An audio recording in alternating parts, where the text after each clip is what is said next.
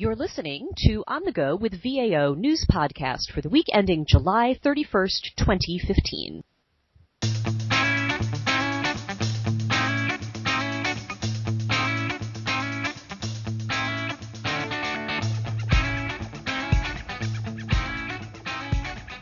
Hello and welcome back. This is our Friday recap of some of the top headlines from this week's daily acquisition news, presented in a fast and mobile format, so you can stay caught up on the most important acquisition-related developments no matter where you are. Thanks for joining us today. I'm Bill Olver, VAO content developer and senior news writer. And I'm Bill's colleague, content developer and fellow news writer, Dara Curran. Hi, everyone. We're going to get started, as usual, with a brief overview of some of the week's significant headlines, and then we are going to dive into the discussion portion of our broadcast, where we take a closer look at a hot topic or intriguing trend that has caught our eye while we covered the week's acquisition developments.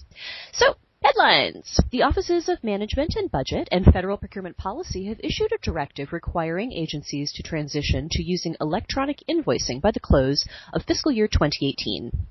Even though the federal government processes over 19 million invoices a year, about 60% of those are still handled using a mixture of electronic and manual processes, which hampers visibility over transactions and increases the risk that late payment penalties may be incurred. Switching to electronic processing will also reduce administrative burden on both agencies and contractors and accelerate payments to vendors. Agencies are directed to switch to either an OMB-approved solution or use a federal shared services provider for the switch. The electronic solution that agencies select will be required to interface with the integrated award environment systems, including the System for Award Management. President Barack Obama on Wednesday issued a new executive order that directs the development of a strategic plan called the National Strategic Computing Initiative, or NSCI, to maximize the benefits of high-performance computing, or HPC. The order establishes an executive council jointly led by the directors of the Office of Science and Technology Policy and OMB, which will lead the participating federal agencies, which include the Departments of Energy, Defense, and Homeland Security, and the National Institute of Standards and Technology, in developing a government-wide plan to increase computing capabilities, with the ultimate goal of rolling out that increased computing power to support agency missions. An implementation plan detailing how support efforts will be structured is due to be released within 90 days of the order's issuance. In a new special publication, the Government Accountability Office identified best practices for managing the risk of fraud and organized a risk management framework which emphasizes fraud prevention but also detection and response. The framework also notes the importance of monitoring results and incorporating feedback into fraud controls.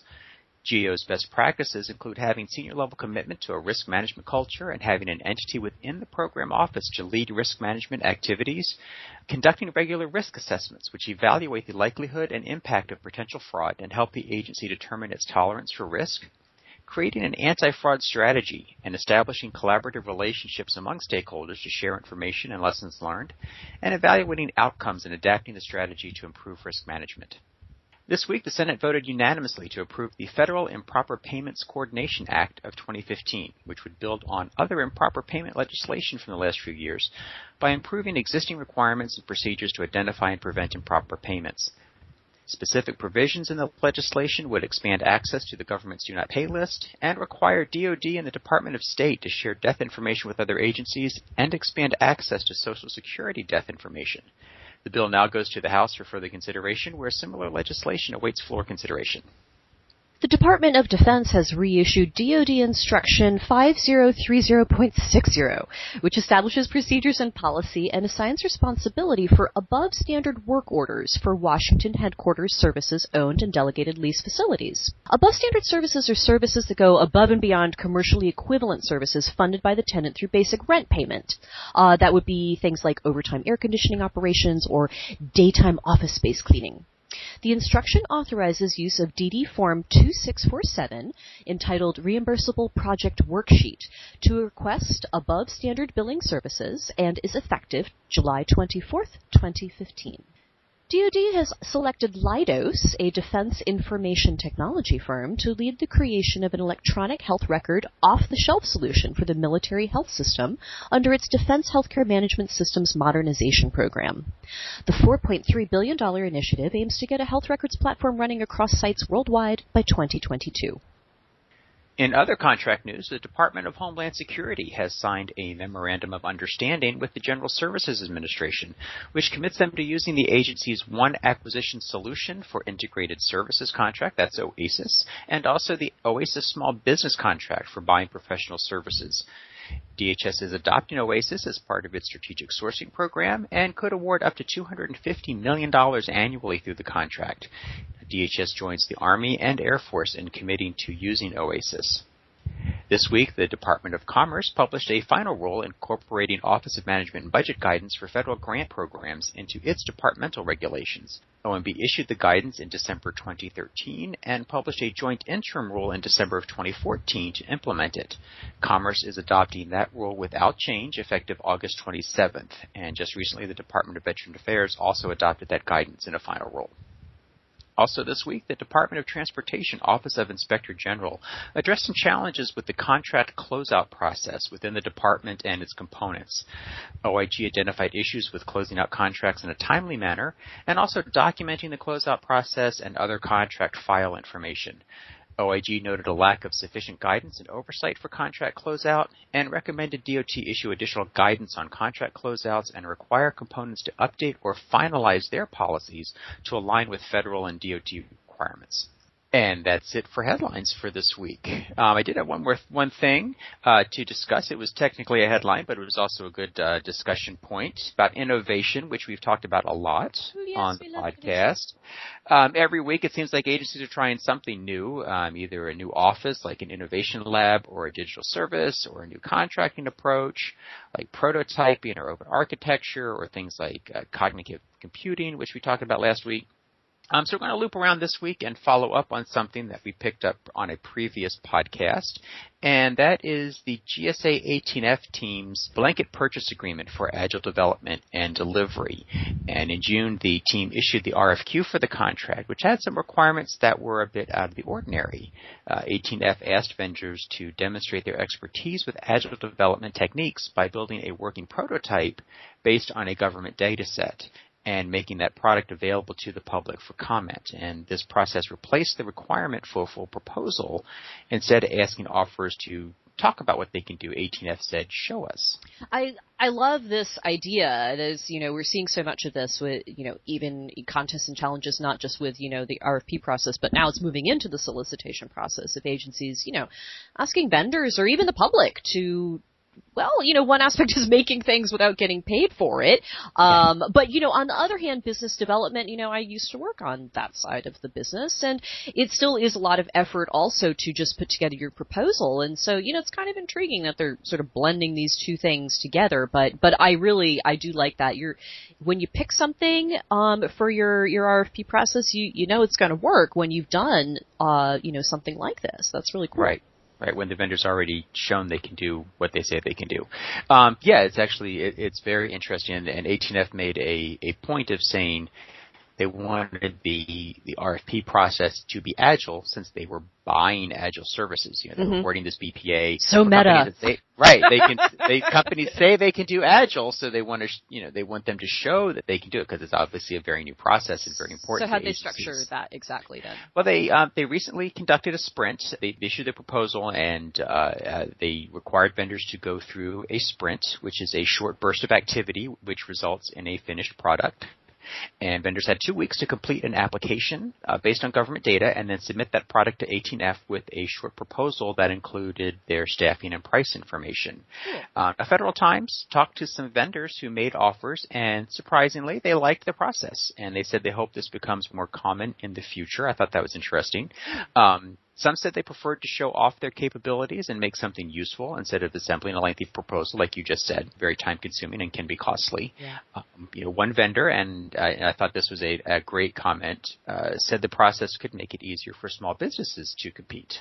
Wow, that's really interesting. Now, to a certain extent, you would think that would be a harder barrier of entry because the problem with small businesses is that they have, it's limited resources, right? You got a little team of 10 people or whatever who's doing stuff that, we've got to take 2 guys off to do this, thing on speculation, which may not earn us any money. It's kind of an intriguing thing.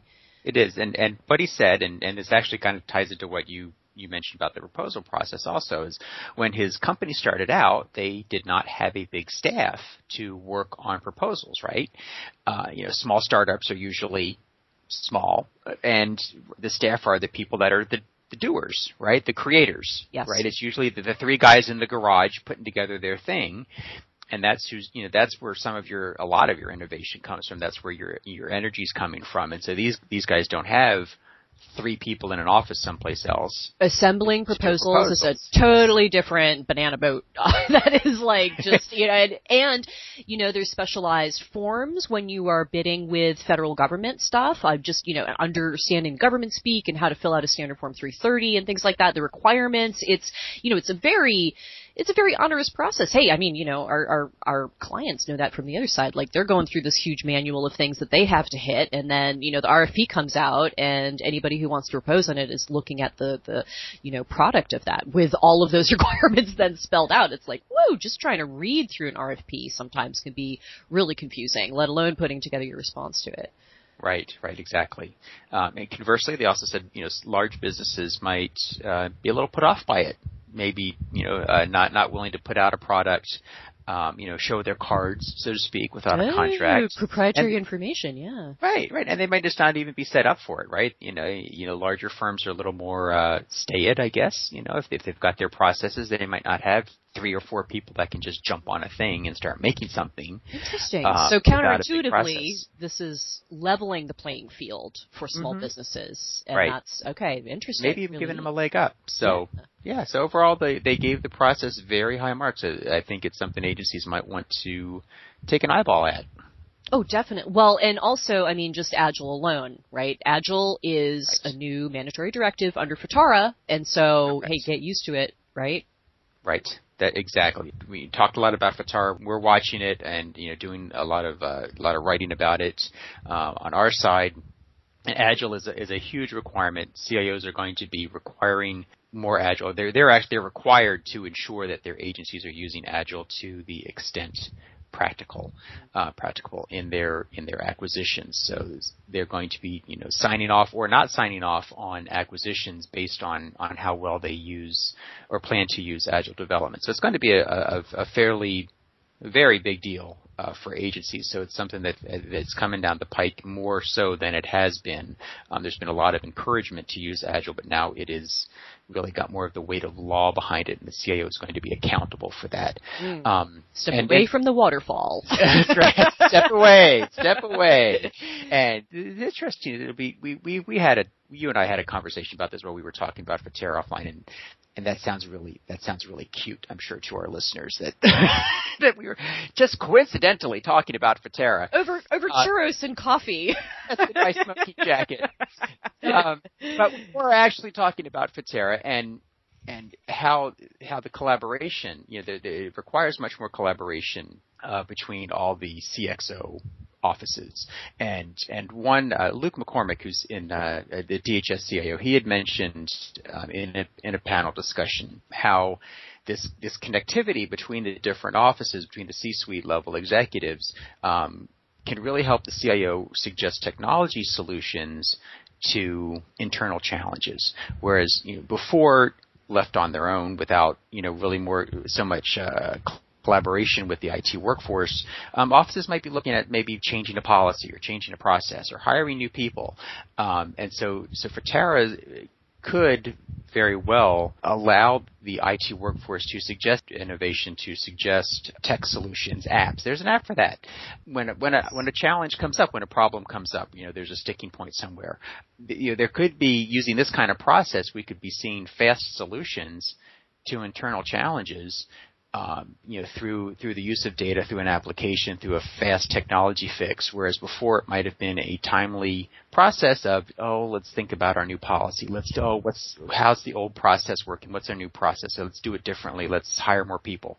So it could really introduce innovation and more innovation into agencies' processes and make it simpler to address challenges. And with fewer resources, less money, less time, less people involved. Yeah, I love that. It's any kind of law comes out, you're like, oh no, compliance, more stuff to do. But FITARA codifies having a super tech savvy buddy on your side all the time, and that's kind of like an awesome benefit to have, like coming out of it. So yes, it's not all compliance news and going into the salt mines of like having to do more reporting and stuff like that. So there's going to be an upside. All right. Yes, well, it depends on which angle of the telescope you're looking at, right? Are you looking at it as, oh no, the CIO is going to be signing off on my contracts and my statements of work, or is it going to be, like you said, I've got my tech guy here throwing cool ideas at me. Totally. Let me save some money or save his brain for ideas on what to do. Absolutely.